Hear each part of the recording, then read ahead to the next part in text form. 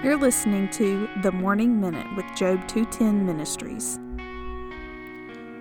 Ecclesiastes chapter 2, verse 18. I hated all of my toil, in which I toil under the sun, seeing that I must leave it to the man who will come after me.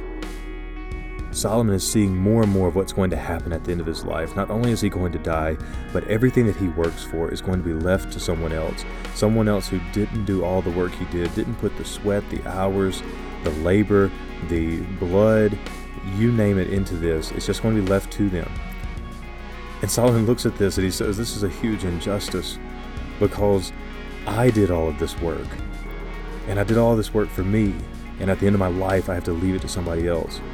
Which brings me back to the point we've been getting to over and over and over.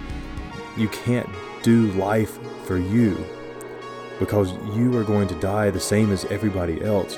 You have to focus your life and your life's effort and works on Jesus Christ. He is the reason to live. He is the reason to work. And in Him, your work has eternal value because you're not just leaving it to the person after you.